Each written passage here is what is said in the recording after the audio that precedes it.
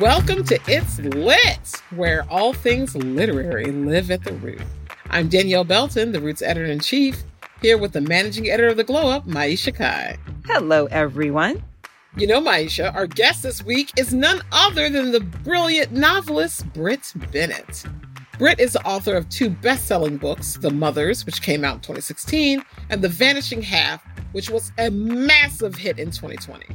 Both of these captivating novels have since been optioned for television as well, which is very exciting.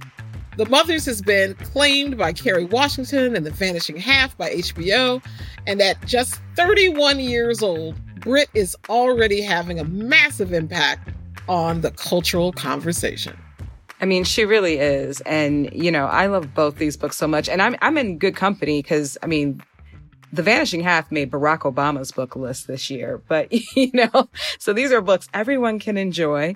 But what I really love about what Brit does with her writing with both these books, and something that we thankfully got a chance to talk to her about, is how she explores and really mines the undercurrents of female relationships, whether they be familial or friendships. And, you know, I think a lot of people know that here at The Root, we are a primarily, not entirely, but primarily Black female-run organization. You know, you are our editor-in-chief, and a lot of our leadership are Black women. And, you know, so the dynamics of that, I mean, I think it really hit home for me because obviously those are such close relationships, you know, the ones we share with our mothers, our sisters, our colleagues, our friends, sometimes all those things overlapping. So I just think she does such deft work with those types of relationships. Oh, definitely. And I mean, when it comes to Black women, our relationships are beautifully complex, multi-layered, multifaceted.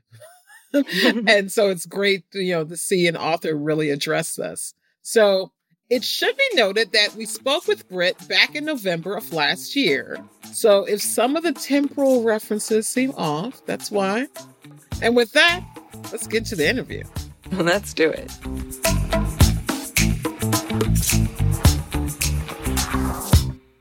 Hey, Brit, welcome to It's Lit. Hi, thanks for having me. That rhymes. Oh, it's such a pleasure to have you with us. Guess that did rhyme. I didn't realize that, yeah.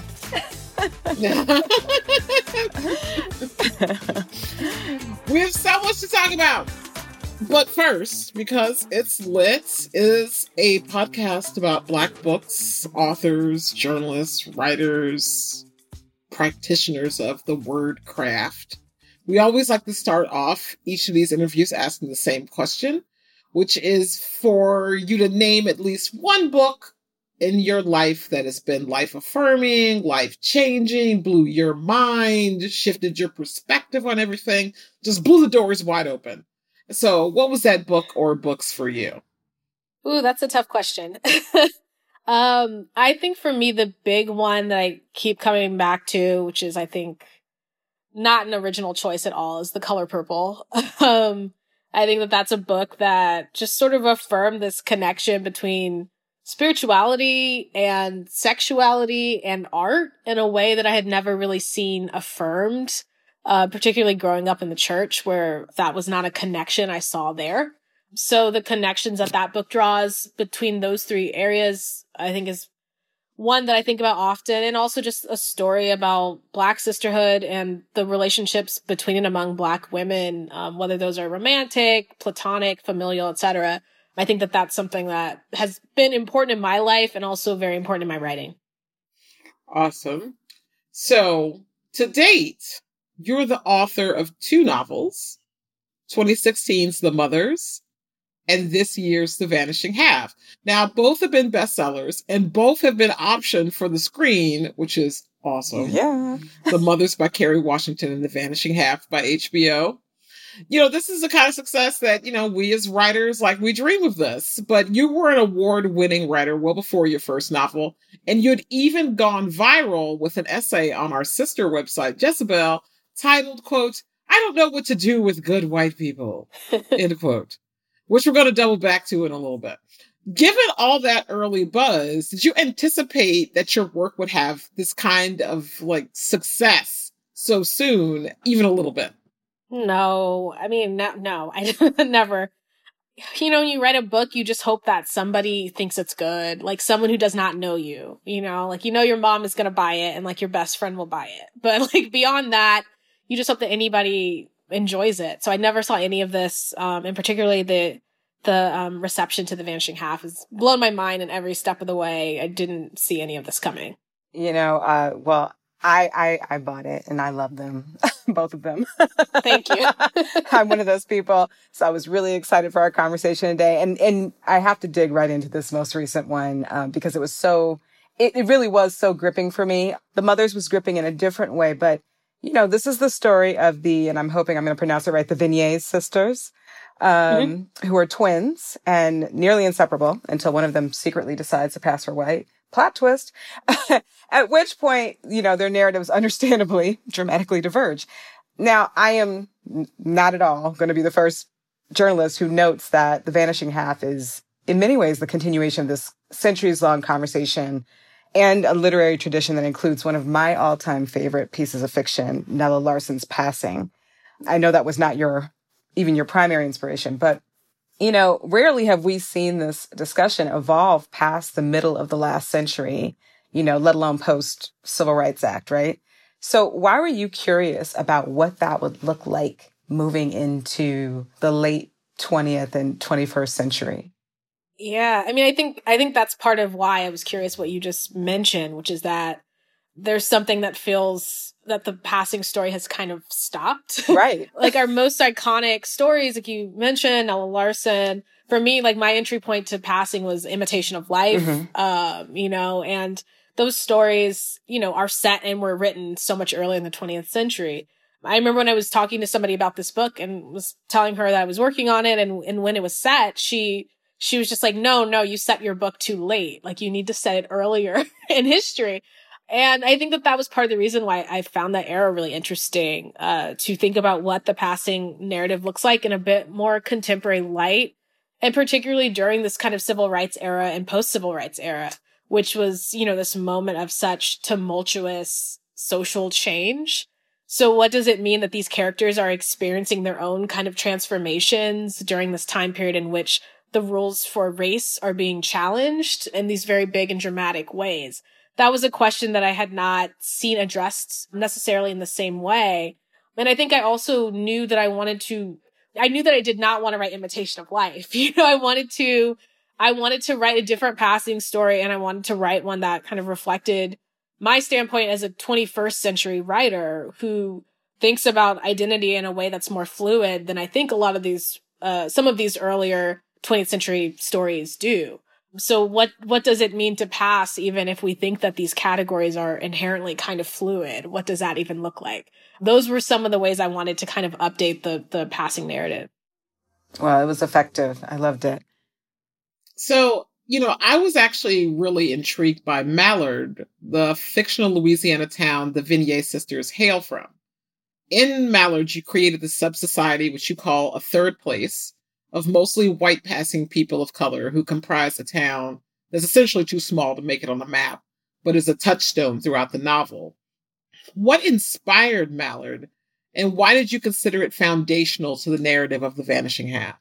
Yeah, the town came from a conversation with my mother, who is from Louisiana, and she was telling me very offhandedly one day about a town she remembered hearing about as a child where everyone intermarried so that their children would get lighter. And that was all she said. And it just struck me because I'd never quite heard of anything like that. I grew up in California. It was not my experience of knowing communities like this. It was so disturbing and also very gripping. And the novelist in me I wrote it down in my notes app because I just was like, that's fascinating. And that was really, for me, the kind of seed of the story, was thinking about this very strange place and what it means to both leave a place like that and go into kind of the wider world where those kind of norms are not the prevailing norm. And also what it means to have been in that wider world and then have to return to this place and what that would do to you. So that was really, I think, in a lot of ways, it was kind of where sort of the big bang of the book. It was where everything really started. I thought of it almost as sort of like a eugenics project, really, that they are instituting to kind of genetically engineer their population towards this ideal. And it cracked open a lot of questions that I was thinking about race and color and identity. So also something else that kind of stirred in me when we were reading this, you referenced that you have actual connections to each of the regions you've placed in your novels, like Nadia Turner, the protagonist of The Mothers. You were raised in Southern California. Your mother hails from Louisiana sharecroppers, like the twins of The Vanishing Half. There's a narrative that brings us back to Southern California.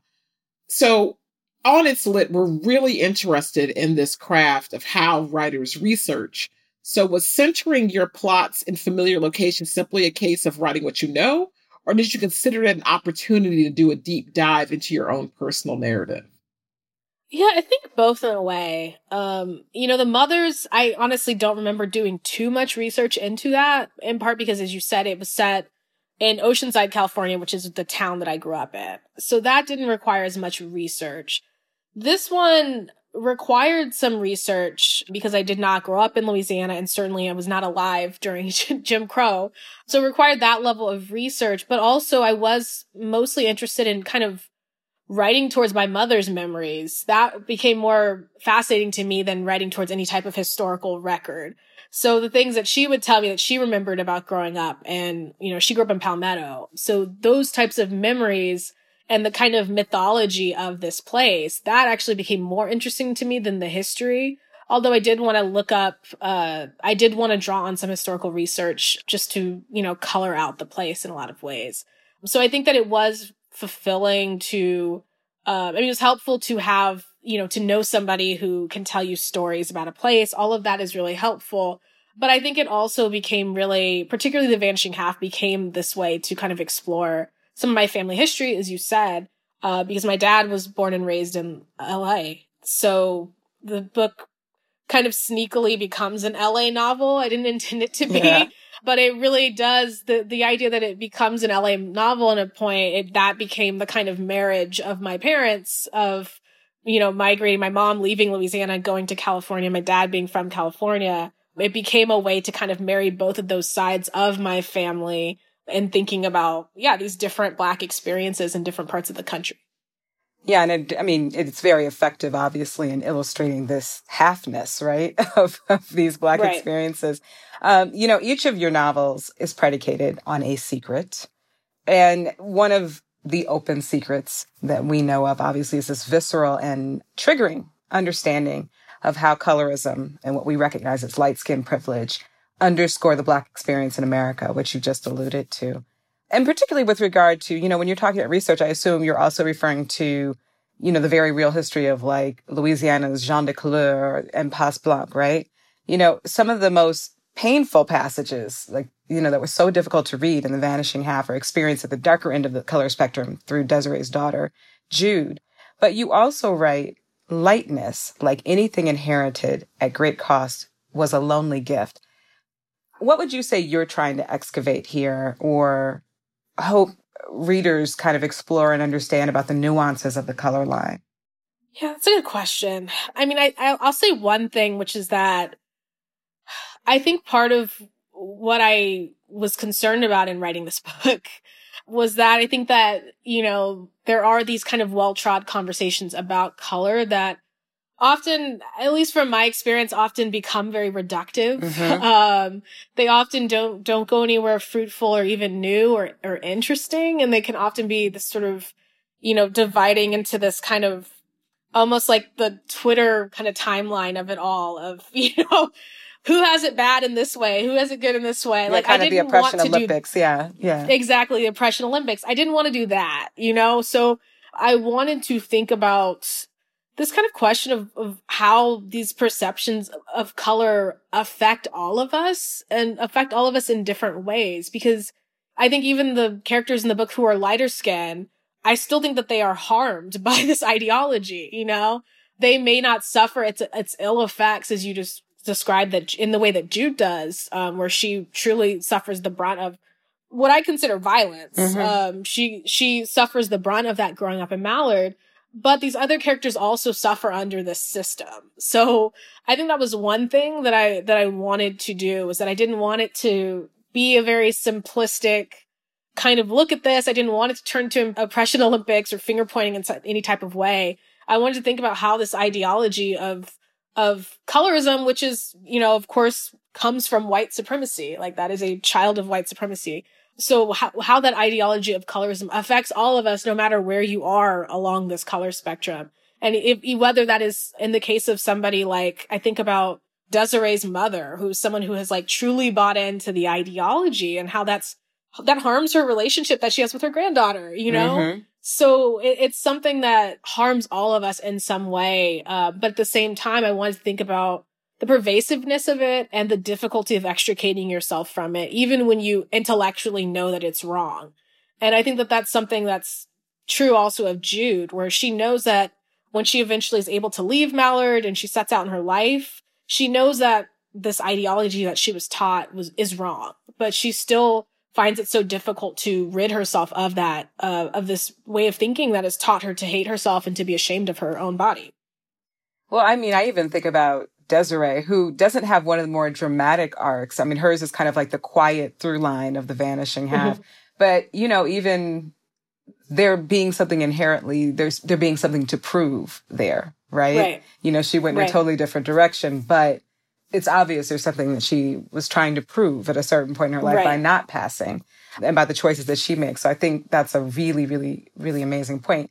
But there's also this through line in your work of loneliness, right? At least your work so far that I've read. Even the essay in Jezebel, right? And in The Vanishing Half, I mean, you're talking about Stella Vignier, who passes, and you say it scared her how badly she wanted to belong to somebody. And even though you're talking about, obviously, passing for white at that point in a very explicit way, it also felt kind of like more generally correlative to Blackness and particularly Black assimilation in America. Was that deliberate? Am I misreading that? No, I think that's a great reading. No, I mean, I think in that space, I think that the point in which that comes up is when Stella is living her suburban life. And she has a Black friend, yes. yes, her suburban nightmare. And she meets this Black woman across the street, Loretta. To me, that was, I think, one of the most kind of salient parts of Stella's life after she's decided to pass, which is that sense of loneliness. What does it feel like to be kind of adrift and without the community and the family that you grew up with? I think for me, in reading stories about passing, I think that to me was the hardest part to kind of wrap my mind around, because you can understand from a logistical standpoint, if you wanted certain opportunities, would you be willing to concoct a story about your life in order to gain those opportunities? In a lot of ways, a lot of people would be like, sure. But to do what Stella does, it requires so much more than that. It's not just her creating a new narrative of her life. It's not even just her like disowning her culture. It's her truly disowning her family and her community and anyone who's ever loved her. And what does that cost? What does that require from you? That to me was the big kind of emotional question of that character. So I think that her loneliness is certainly one of the costs of it. I mean, I think in a sense of when I thought about Black people who pass, there's a sense in which, they're almost like spies or something. They are kind of behind enemy lines. And what does it mean to be like that one person who's kind of, and particularly in that section where she meets this Black woman, and she's terrified that this woman is going to recognize her, but also kind of wants her to. She wants somebody to see her, and nobody has seen her. And for her to be caught between the tension of those two things, I thought to me that felt like what it feels like. I mean, certainly the case of somebody who passes, but as you said, also in the kind of larger question of what it means to be a Black face in a white space. I think like, what is it like to be a Trump aide, right? Right. Like a Black Trump aide. That's what I was thinking of. I know. Oh God, that's a whole other. I don't know that that's a novel I could write. I don't even know that I can. I don't think my imagination goes that far.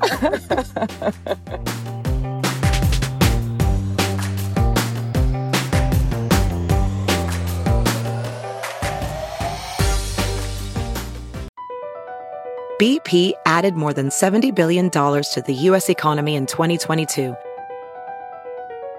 Investments like acquiring America's largest biogas producer, Archaea Energy, and starting up new infrastructure in the Gulf of Mexico. It's and, not or. See what doing both means for energy nationwide at bp.com/investing in America.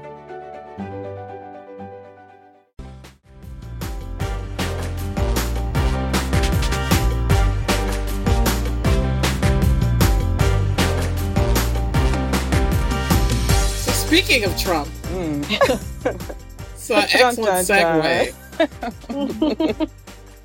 Trump, he doesn't think he's a racist, thinks he's a good guy. He loves his blacks. Which makes me want to double back to your 2014 essay you published on Jezebel, the aforementioned I don't know what to do with good white people, although I'd argue Trump isn't even a good white person. But let's talk specifically about that article. Okay, so It was published in the aftermath of the non-convictions of the police officers who killed Eric Garner and Mike Brown. And all the well-meaning white people who come out of the woodwork when we experience these types of tragedies like this. And you wrote on Jezebel, quote, "Sometimes I think good white people expect to be rewarded for their decency," end quote. And you also said, "What a privilege to concern yourself with seeming good while the rest of us want to seem worthy of life." That was a word. Now, obviously, not a lot has changed in the years since you wrote this. And this year has been yet again filled with violence and Black death and tons of well-meaning white people, with their performative black boxes and gestures of goodwill. All of which was culminated in an election that proved racism is alive as ever, considering the millions upon millions upon millions upon millions of white people who still voted for a second Trump term. What do you say to all those good white people now?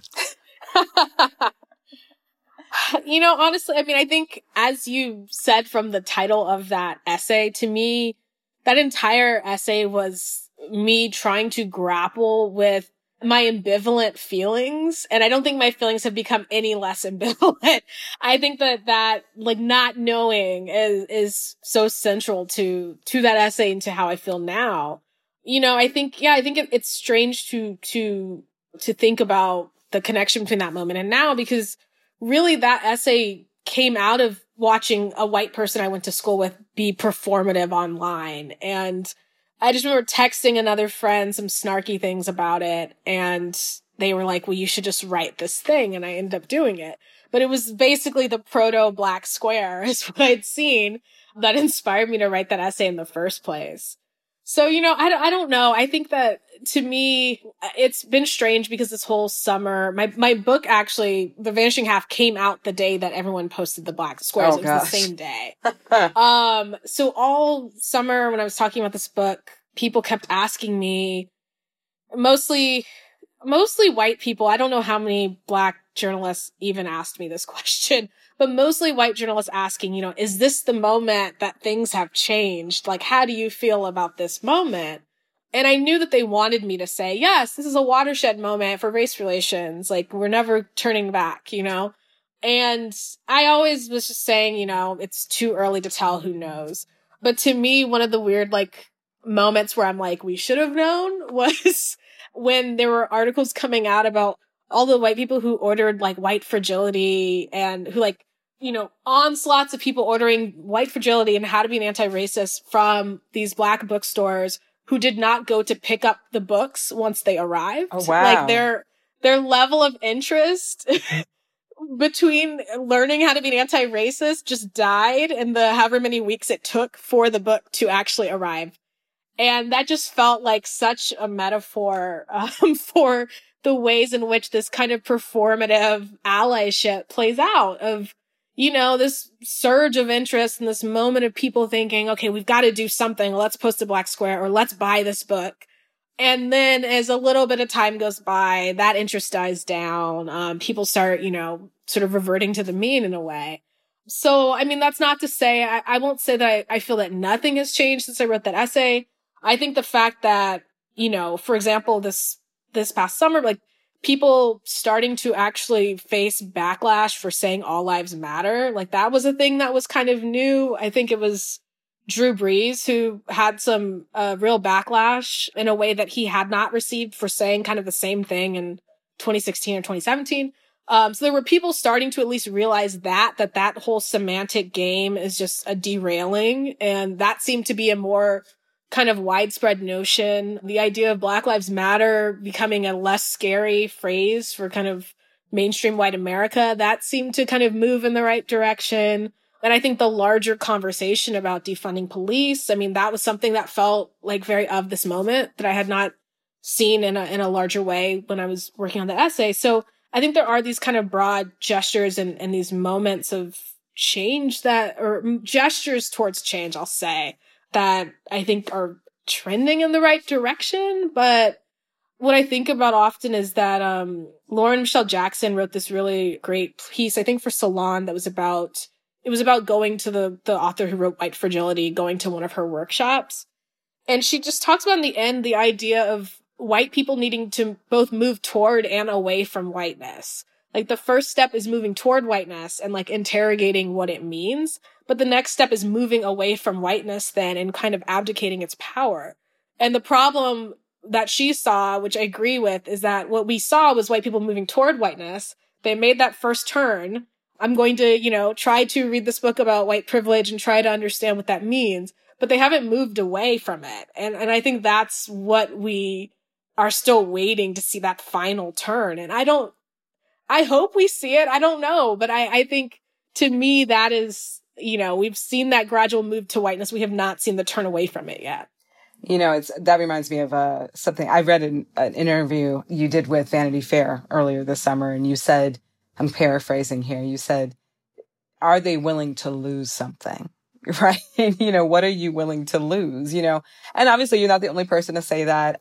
But, you know, this concept of loss that I think is so central to our experiences, you know, this sense of always having to sacrifice something or someone or some piece of our identity to kind of like function, you know, yes. That is not central to the majority of the white experience in America. And so I really was struck by that.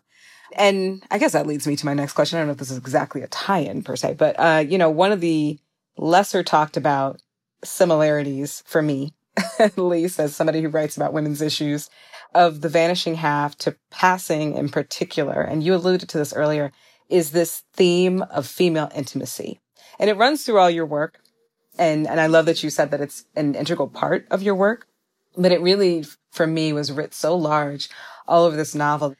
And in many ways, it supersedes everything else, you know, including marriages and lovers and even in a weird way, like mother-child relationships, like it's there, but like the peer relationships are so intense, right? You know, not even romantic necessarily, just intense, you know? And, you know, I have my own thoughts and feelings and experiences of why female relationships can be so loaded and important and dynamic and necessary. But I would love to hear you talk more about what intrigues you about mining these particular dynamics in your work. Yeah. I mean, I often joke that I just don't write about men. And I don't know that it's not 100% true, but it's mostly true. There are some beautifully rendered men in your books. Like, absolutely. There's a few. You know, I think part of that comes from, I grew up in a very heavily female household. It was just my dad, and I have two sisters and my mom. So I grew up in a household with a lot of women and also the fact that we outnumbered my father so dramatically. Like I never had any feeling of, well, I'm a woman, so I can't do X. Like I never had that feeling growing up in my house. I always said whatever I thought. And, you know, my dad is not some real like He-Man, you know, whatever. So, I never had that feeling growing up. And I also I think knew from a young age about that kind of primacy of these relationships between and among Black women, specifically. And I think also just for myself, I mean, I think a lot of the most intense relationships in my life have been with my female friends, you know, as far as people who have really been there for me, as far as the fights that have been really devastating. I mean, in a lot of ways, I think that those have been really the primary relationships in my life. So I think that that's one of the reasons why I find them to be so fascinating. But I think also like they are so fraught and also very stressful often because of that intimacy. Like it's that combination of the closeness of the bond, which heightens the stakes for anything that happens. When you're very close to somebody, that means that they know exactly how to hurt you. So there's something about that I also find just to be really interesting and challenging. So I don't think that it was something that I set out to be like, this is what my project as a writer is. But I was laughing also as you were talking because the next thing I'm working on is also about a very fraught female friendship at the total center of the book. So very on brand for me. But I just think like that those types of dynamics, I think that they've been steadfast in my life. So a lot of times like these friendships that are, at the center of these stories have always felt a lot more heightened to me than even romantic relationships have. I agree. I just think like there's something so strange about friendship in a way because it's like you are just willingly choosing to enter into this relationship with somebody with no expectation of romance, no expectation of sex, no expectation of like making money or, any other motivations that we have. Providing for each other. Yeah. Exactly. Like all these motivations we have of why we pursue certain types of relationships. All of that is gone from friendship. It's just, I enjoy your company and I want to spend time around you. And what happens when that bond is under the stress of something that a marriage might be under or something that any other type of relationship is under, like what keeps that bond together or what breaks it apart? And I think it's just something that I've always been really fascinated with and have come to just kind of embrace as like, yeah, I am more interested in writing about this than writing about women and men or something, like I'm just more interested in writing about particularly the relationships between and among Black women and what our dynamics are like with each other and what happens when those bonds are tested. Yeah, those betrayals, I think, cut deeper. I agree with you. I think so too. Oh, definitely. Yeah. So, Brit, because of the success of your 2 novels, you're now an executive producer and a scriptwriter in screen development for your projects. And you're also working on your 3rd novel, which you alluded to, which we hear will be extensive. How have you found the pivot to screenwriting? And most importantly, how are you navigating the development of these concurrent narratives you're working on? Yeah, so for The Mothers, I wrote that screenplay and I found it really challenging, to be honest. I went into it kind of thinking, and to be fair, was told, if you wrote a novel, like you can write a screenplay, it'll be fine. What's the difference? We all laugh Yes. Yeah. And, it is a huge difference. It's a very different, the economy of language, what I love about novels is I love to be able to linger. I love that you can have some random character from page 50 and then they come back and here's a chapter from their point of view. I love doing those types of digressions in novels. You obviously cannot do that in a screenplay. And beyond that, it was just challenging adapting my own work because I had lived so long with the book. And when it came again to truncate it, I was like, well, we can't, I don't think I was being super precious about the story, but I also just had a hard time imagining it being any other way because this was the way I had thought about this story for 7 or 8 years of my life. So I found that particularly challenging. I'm not going to be writing the screenplay for The Vanishing Half, but I am executive producing, as you said.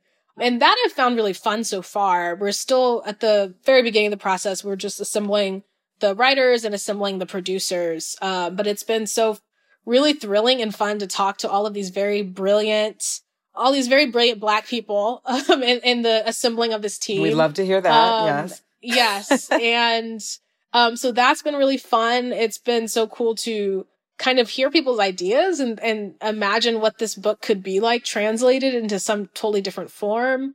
And I'm really excited once, the writers start outlining and everything next, I'm excited to read kind of what they're cooking up. So I'm happy to be involved in this way. I think has been, it's been less stressful than writing. And so far it's been really fun just to be able to, I think what I'm looking forward to is the idea of collaborating on television, which is so different than writing a novel where you're just in a room by yourself the whole time. Mm-hmm. Mm-hmm. Exactly. Creating a novel is so much like the birthing experience. Like you're creating something completely like that didn't exist before, and now it's here. And it doesn't matter how many people are holding your hand. You still got to push that sucker out yourself. Yeah, you gotta do it. You gotta do it.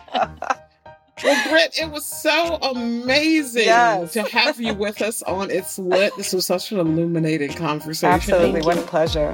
What a pleasure. Thank you. Thanks for having me. We wish you just continued success. We can't wait to see these adaptations on our little and big screens. So excited. We're ready for it. Thank you both.